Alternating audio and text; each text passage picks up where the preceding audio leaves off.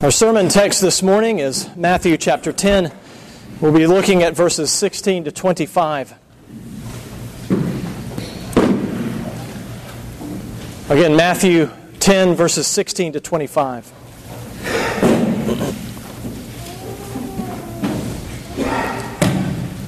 This is God's Word.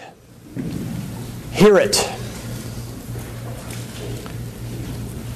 Behold, I am sending you out as sheep in the midst of wolves. So be wise as serpents and innocent as doves. Beware of men, for they will deliver you over to courts and flog you in their synagogues. And you will be dragged before governors and kings for my sake, to bear witness before them and the Gentiles. When they deliver you over, do not be anxious about how you are to speak or what you are to say, for what you are to say will be given to you in that hour. For it is not you who speak, but the Spirit of your Father speaking through you. Brother will deliver brother over to death, and the father his child. And children will rise against parents and have them put to death. And you will be hated by all for my name's sake. But the one who endures to the end will be saved. When they persecute you in one town, flee to the next. For truly I say to you, you will not have gone through all the towns of Israel before the Son of Man comes. A disciple is not above his teacher, nor a servant above his master. It is enough for the disciple to be like his teacher, and the servant like his master.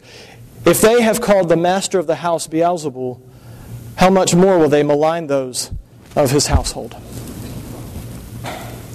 Let us pray.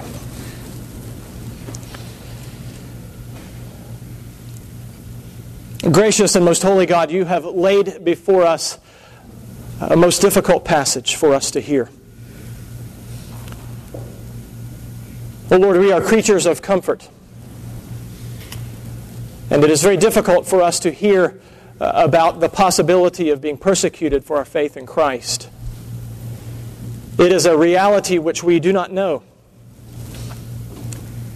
We pray, dear Lord, that you would teach us what it means to suffer for Jesus Christ. Help us, Lord, so that we would be more and more united to those among the household of faith who do suffer, who are suffering even now, who are in chains, who are in bondage because of their faith in Christ. And Lord, we ask that you would prepare us for that day when we may be persecuted, when we may suffer, truly suffer because of our faith in Christ. We ask for your blessing upon the preaching of your word. And we pray this all in Jesus' name. Amen. Now, it has been a couple of weeks since I was here. We had a brief break in this working through the Gospel of Matthew. And so it may be helpful for us to establish a little bit of the context surrounding our passage this morning. Now, you may remember a couple of months back in August, we looked at chapter 8 of Matthew's Gospel. And we looked at the passage of those two would-be disciples of Jesus, those two would-be men who were following along with Jesus. And the one said, Lord, I will follow you wherever you go. And you remember Jesus' response to that man, foxes have holes, the birds of the air have nests, but the Son of Man has no place to lay his head. And there was the second would-be disciple who approached Jesus, and Jesus said to him, follow me. And he said, I will follow you anywhere, but first I must bury my father. And what did Jesus say to that man? He said, let the dead bury their own dead. You follow me. Now these are different responses, somewhat strong responses, but we talked about what it means, the cost of following Jesus Christ, the cost of discipleship. And last week, or 2 weeks ago rather, we read about Jesus preparing his disciples for this departure, this being sent out into Israel to be witnesses to the gospel. Jesus said the harvest is plentiful, but the laborers are few. And so he's praying, he's asking them to pray for laborers to be sent out into the harvest. And then we read the names of those 12 disciples, those 12 apostles that Jesus gathered to himself, that first group that he sends out. And then indeed, he works on them. He sends them out. He gives them instructions. He tells them to go nowhere among the Samaritans or the Gentiles, but to preach among the towns of Israel. But this morning, we find him giving even further instruction. We see that Jesus is telling them about what they will face as they go out. He's further giving them a picture of the cost of disciples, being a disciple. And the picture that he paints is not a pretty picture by our standards today. You see, Jesus is sending out his disciples. He's sending out his disciples to proclaim the good news of salvation through Jesus Christ alone. And he says that as a result of them going out, and as a result of them proclaiming this good news, the disciples will be delivered over to courts, and they will be flogged. He says that they will be dragged before governors and kings. He says that brother will deliver brother over to death, that parents will deliver children over to death, that children will deliver parents over to death. He says that his disciples will be hated by the world for his name's sake. They will be persecuted in one town and forced to flee to another. He says, just as he will be persecuted, so will his disciples be. And this is a part of what it means to be made members of Christ's body, which is the church.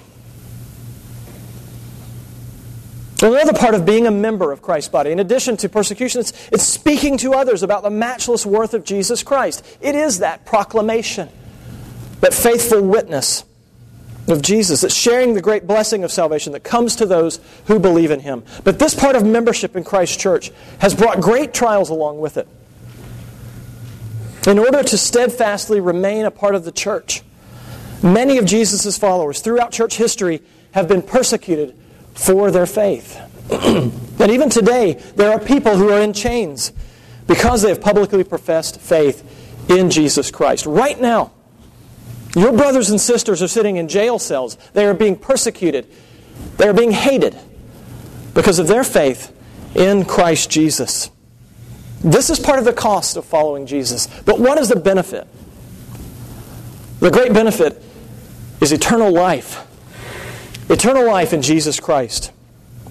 So I'd ask you, as we work our way through these verses this morning, to consider this, that Jesus desires for wolves to become sheep.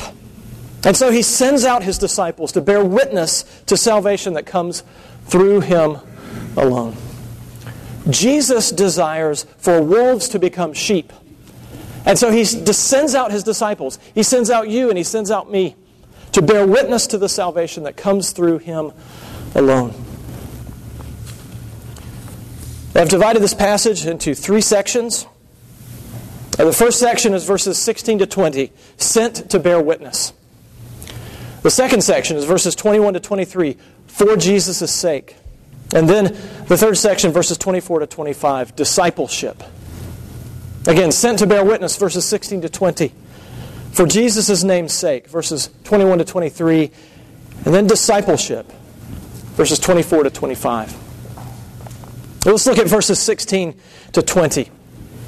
If you spend any time looking around the world, at the world around you, you know, it's a fact observable in nature that wolves seek out sheep, don't they? Warner Brothers cartoons made this very popular in probably the 1940s and 50s. You remember those cartoons where they show the sheepdog and the wolf. They're checking into work at the same time. They're going to go. The sheepdog's going to go protect the sheep. The wolf's going to go in. He's going to try to steal the sheep. He oftentimes will dress up as a sheep to try to fit in. It's common knowledge. Wolves seek out sheep. But what does Jesus do? What does Jesus do? In this section, Jesus turns this fact of nature on its head. He says to his disciples, behold, I am sending you out as sheep into the midst of wolves. Jesus is taking the fight to the wolves by sending his sheep out amongst them. But this goes against nature. This doesn't make sense. It's not logical. But this is exactly how Jesus proposes to fight the battles of the kingdom of God. This is how he plans to go about it. Now you well know that a lone wolf can wreak havoc among a flock of sheep. But a lone sheep can do nothing against a pack of wolves. So Jesus' analogy here just doesn't make sense in relation to the animal world. But this is Jesus Christ. He is the same God.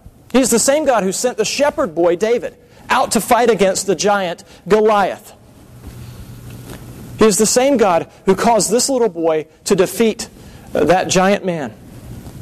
Odds make no difference to the King of heaven and earth. But you'll see in this passage and in this section, the emphasis really isn't on the sheep at all, is it? The emphasis is on Jesus Christ Himself. Notice what Jesus says here. He says, I am sending you out. The sheep do not take the initiative here. The sheep are sheep. Sheep are going to cower together. They're going to cluster together in a group. But Jesus says, I'm sending you out. The great shepherd sends out his sheep. Well, the word for sending out here, that's translated sending out, is the word for apostle. We use this in regular language, where apostle comes from. An apostle means simply the one who is sent. Now, this tells us all we need to know about how a sheep can go amidst a pack of wolves and survive. It's because Jesus sends out the sheep. The sheep go under orders from Jesus. The sheep is under Christ's protection. Well, Charles Spurgeon says about this passage, when Jesus sends forth sheep, they may go fearlessly into the very midst of wolves. He sends them not to fight with wolves, nor to drive them out of their haunts, but to transform them. Jesus' goal is to transform the wolf. But the wolf's sole desire is to tear the sheep apart and devour him. And this is how Jesus described the false prophets. He described them back in chapter 7, verse 15, as sheep and wolves, wolves in sheep's clothing. Wolves will use cunning and deceit to get at their prey. In spite of this, Christ's desire is for wolves to be transformed. Now, this is dangerous work. It's challenging work. It's threatening work, as Jesus makes clear in this passage. But He equips His disciples with what they need. So here He gives some instruction in order to equip His disciples. He instructs His disciples in the second half of verse 16 that we need to be as wise as serpents and as innocent as doves. We need to be aware of the ways of the enemy. Genesis chapter 3 verse 1 says, Now the serpent was more crafty than any other beast of the field that the Lord God had made. God made snakes this way. He made the serpent this way. He's crafty. He's cunning. We must be just as crafty as the serpent. We must be aware of all the devices that Satan will use to tear us from our first love. But there's something that controls this craftiness that we must have. Jesus says we must be as innocent as little doves. We must know the way that Satan will try to lure us away. We must understand his devices. But we've got to maintain our innocence. This is how Christ's disciples will be able to maintain a witness to Him among the wolves. You know their ways. You know what they're going to try to do to trick you. But you maintain your innocence. Well, in verses 17 to 20, Jesus gives some additional practical advice about how to go amidst the wolves. In verses 17 and 18, He says this, Beware of men, for they will deliver you over to the courts and flog you in their synagogues. And you will be dragged before governors and kings for my name's sake. This is what's going to happen, He says to you. Beware of this. Beware of men. At this point, you may be asking the question, why? Why would Jesus send out His sheep into the midst of wolves in order only just for them to undergo hardship, to undergo difficulty? Well, Jesus gives us the answer at the end of verse 18. He says, to bear witness before them and the Gentiles. To bear witness. Why on earth would you endure all of the persecution that can come with being a follower of Jesus? Why would you go through this? You endure it for the same reason that followers of Jesus have endured persecution since the very beginning of the church and are even now enduring it. To bear witness to Jesus Christ. To proclaim His love and His grace and His faithfulness. Now, the Greek word that is translated bear witness in this verse is the word from which martyr is derived. And originally, martyr meant simply to give witness or to testify. It was only after people were persecuted to the death for their testimony that the word martyr took on this idea of dying for your faith. Well, at this point in Jesus' speech to his disciples, you might expect some kind of strategy concerning how they were to go about bearing witness. If this were the modern day world, the modern day church, you'd get 5 steps about how you're supposed to go about bearing witness among those wolves who Jesus is sending you into. What does Jesus say? He says in verse 19, "When they deliver you over, do not be anxious about how you are to speak or what you are to say." Do not be anxious. Don't worry, he says. The whole point of being handed over to authorities, according to Jesus, is so that you can bear witness to them. The whole point when people think about Paul, how many times was he handed over to the authorities? And he used it as an opportunity to preach the gospel. He had a captive audience. They couldn't escape him. Who was in bonds there? Paul or the judge? Don't worry, Jesus says. Why? Why should you not worry? Because, as Jesus goes on to say in verses 19 to 20, "For what you are to say will be given to you in that hour. For it is not you who speak, but the Spirit of your Father speaking through you." Don't worry about what you're going to say. The Holy Spirit is going to speak through you. You will be used by the Spirit. He will give you the words. Don't be anxious. Don't worry. Well, Jesus is sending you out among the wolves. He's sending you out just as he sent David out to fight against Goliath. But the battle has always belonged to the Lord. It is His battle, not yours. Therefore, do not be anxious. Jesus sends you out. He gives you protection from the wolves, and the Spirit gives you the words that you are to speak. At this point, it may be important to address our current situation in this nation. We've been blessed to live in a nation in which Christians have seen very little persecution since its founding. And many of the original founders of this nation, many of the people who originally came over, were coming to escape persecution that they endured in their native lands. We know very little about what it means to suffer for Jesus' sake. But there are many brothers and sisters throughout the world who are suffering because they have named the name of Jesus Christ. There are brothers and sisters in Eritrea who are in prison right now. Friends of OP missionaries who are in prison right now because of what they believe and because of their desire to meet together in church.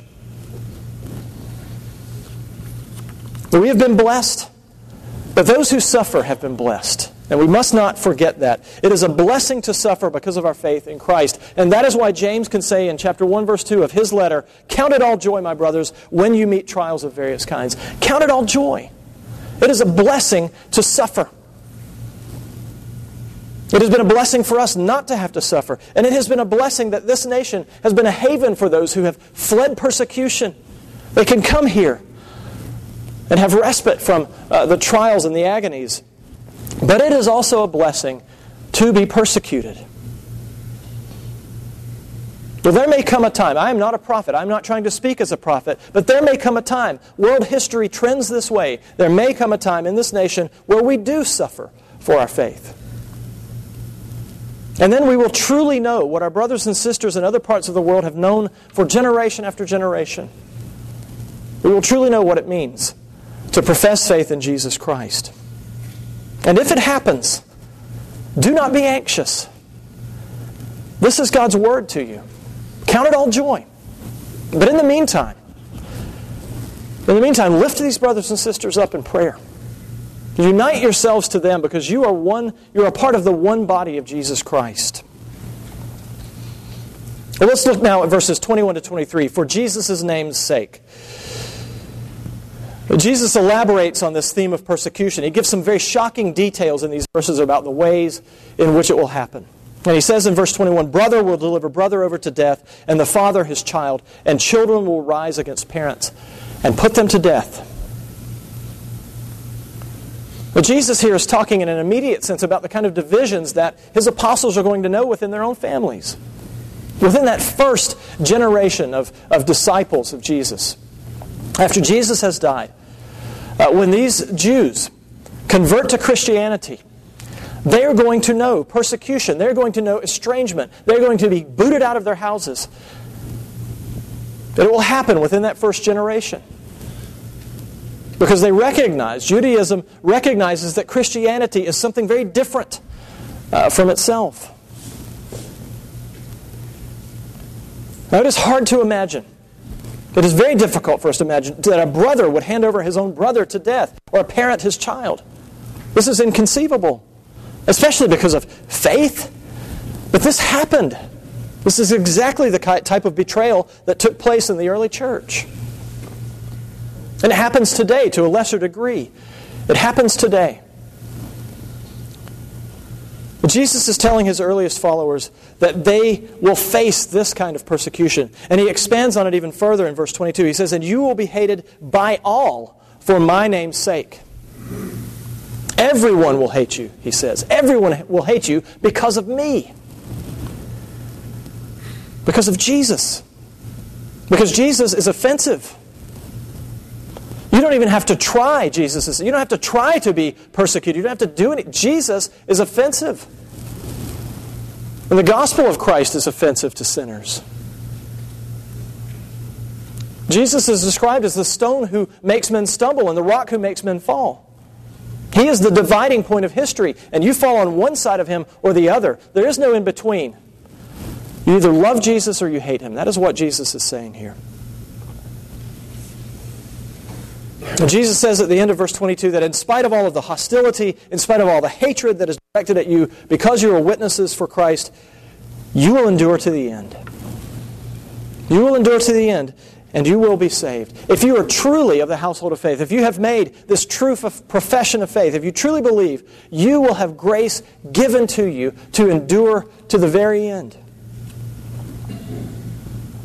As God sends us out amongst the wolves, as He protects us, He will give us the very words to speak, and He will cause us to persevere. As Paul said in Philippians chapter 1, verse 6, he said, he who began a good work in you will bring it to completion at the day of Jesus Christ. It is God who sees His children through. And He will see us through the worst forms of persecution. And that is why. That is why in times of persecution, the church has grown. The church has tended to thrive rather than be stamped out.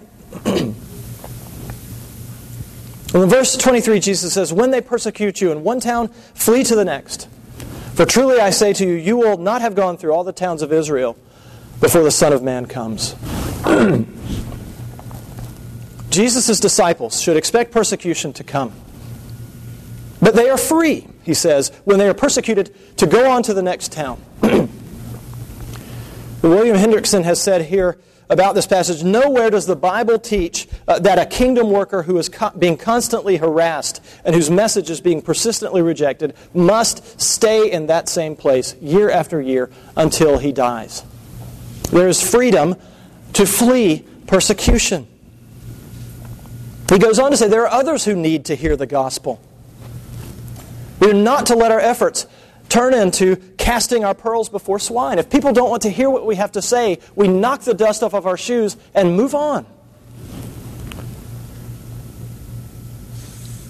In addition, when Jesus says to flee to the next town, He is also saying that His disciples have an obligation to preserve their own lives.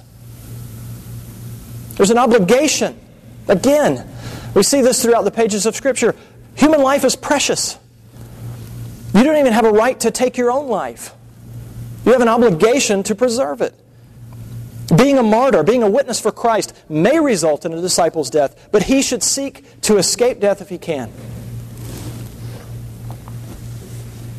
Well, let's look for a moment at the second part of verse 23, where Jesus says, truly I say to you, you will not have gone through all the towns of Israel before the Son of Man comes.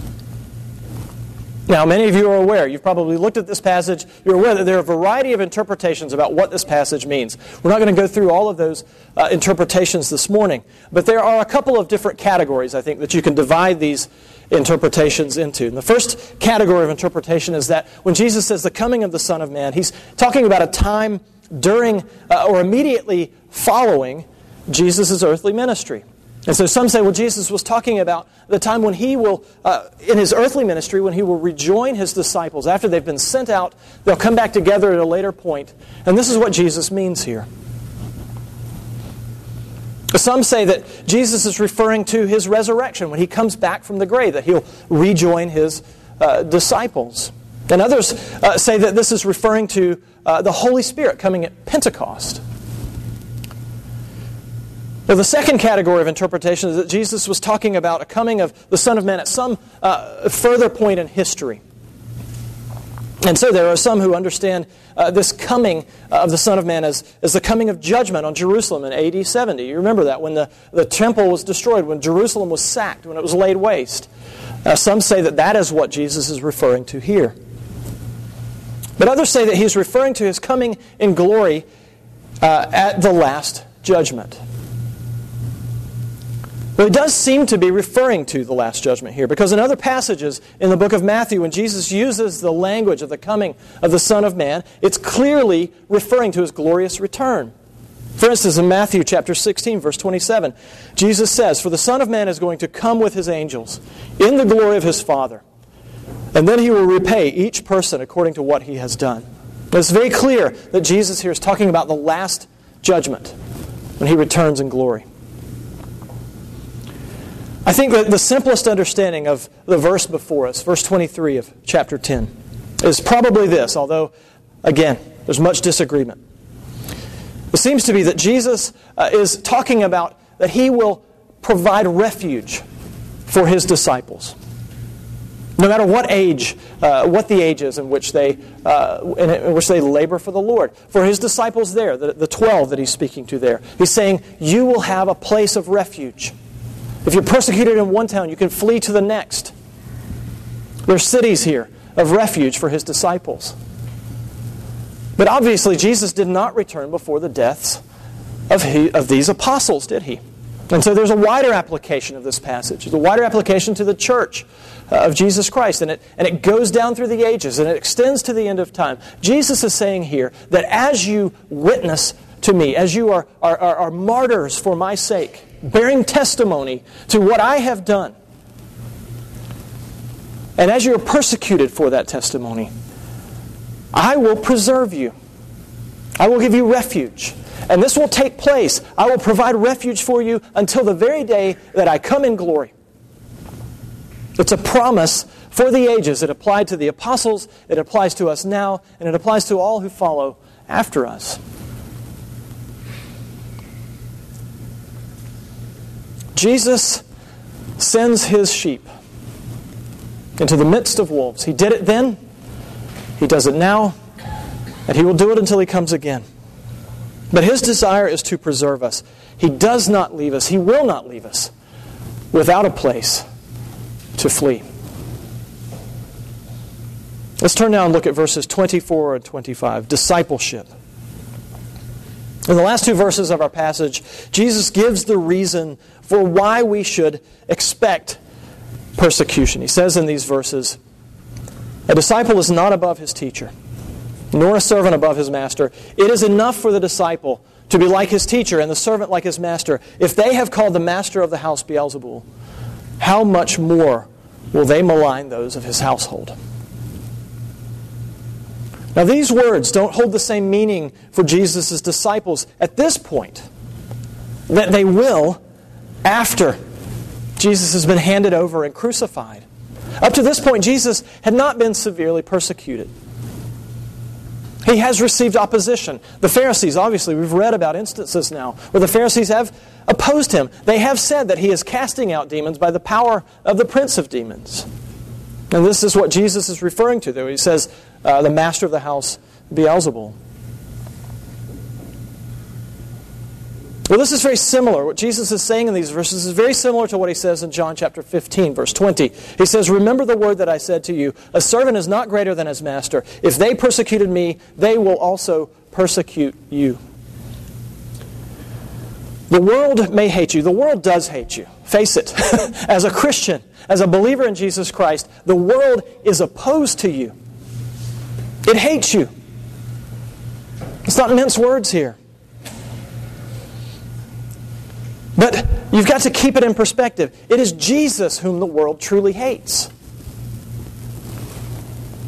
And because we bear His name, because we have named the name of Jesus Christ, because we rely upon Him for our salvation, we are hated by association. So Jesus is also telling us in these verses that He doesn't expect us to endure anything that He has not already gone through. Jesus is the great shepherd. He's a good leader. He leads by example, doesn't He? He never calls on us to do anything that He has not already done. And because we have been transformed, because we have been made, taken and transformed from wolves into sheep, because we've been brought from death to life, we can do what Christ has done. His Spirit lives in our hearts. And so Jesus asks no more of us than what has been asked of Him by His Father. And so, if we do suffer persecution, if there is some point in our future where we suffer because of Jesus Christ, we can take comfort in the fact that we are partaking in Jesus' sufferings. The reality is, though, that the suffering we might endure because of our faith in Christ is small. It's very small compared to what other believers are going through. So I say again to you, don't forget your brothers and sisters. As Hebrews 13 verse 3 says, "Remember those who are in prison as though in prison with them, as those who are mistreated, since you also are in the body." Don't forget them. It's too easy for us to forget them. We're seduced by the wiles of the devil. And we forget that there are those who do not know the luxury of a peaceful night's sleep. We are called to suffer with one another. And if we are not directly persecuted, we should suffer indirectly on behalf of believers who are. Why is this? As the writer of the Hebrews said, because we are also in the body. We're in the body of Jesus, and we share this connectedness to every other believer on the face of the earth. We are in the same body as those who are being persecuted for Christ's sake. And when one part of the body suffers, it all suffers. All of us should be suffering. And we suffer because Jesus suffered. Because you see, Jesus too was sent as a sheep amidst the wolves. Jesus is the great shepherd. He says that of Himself. But He is also the Lamb who came to be sacrificed. He brought about our atonement because of His willingness to give Himself upon the altar and make Himself the perfect and unblemished sacrifice for our sins. He came and He dwelt among those who wanted nothing more than to see Him dead. If you think you are vulnerable, consider Christ, who was utterly vulnerable, who was completely dependent in one sense upon the people of the earth. But just as God His Father preserved Jesus Christ, He preserves us as well. And so it is that Jesus continues to transform wolves. He continues to make them into sheep. And He does this how? He does this by sending His disciples, by sending His followers, by sending you and sending me out amongst the wolves. He puts us in hostile places to the gospel so that we can proclaim the good news. And when we are sent, we can go with the full knowledge that He will protect us, that He will give us the words that we need to say to bear witness to Him, and that He will provide refuge for us when we are persecuted. He will give us the place to which we can flee. You and I, we can trust in Him, even as He sends us out as sheep in the midst of wolves. We can trust in Him because He goes with us. He leads us. He cares for us.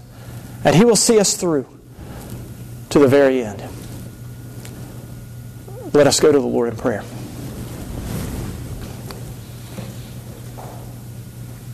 Our gracious God, we come to you, and we recognize, O Lord, that the task that you have set before us, this task of bearing witness to Jesus Christ, is far greater than we can accomplish. And so, O Lord, we are reminded that it is your task, it is your battle, it belongs to you. And you use those of us we are frail, feeble vessels. We are easily broken. We are easily trampled upon, but you have chosen in your wisdom to use what is foolish according to the standards of the world to confound worldly wisdom. And so we pray, dear Lord, that you would send us out. Send us out as your sheep into the midst of wolves. Help us to trust you, O Lord. Give us your Spirit. Enable us, Lord, to speak those mighty words of wisdom. And use your Spirit to bring sinful men and women to faith in Jesus Christ. We pray this in Jesus' name. Amen.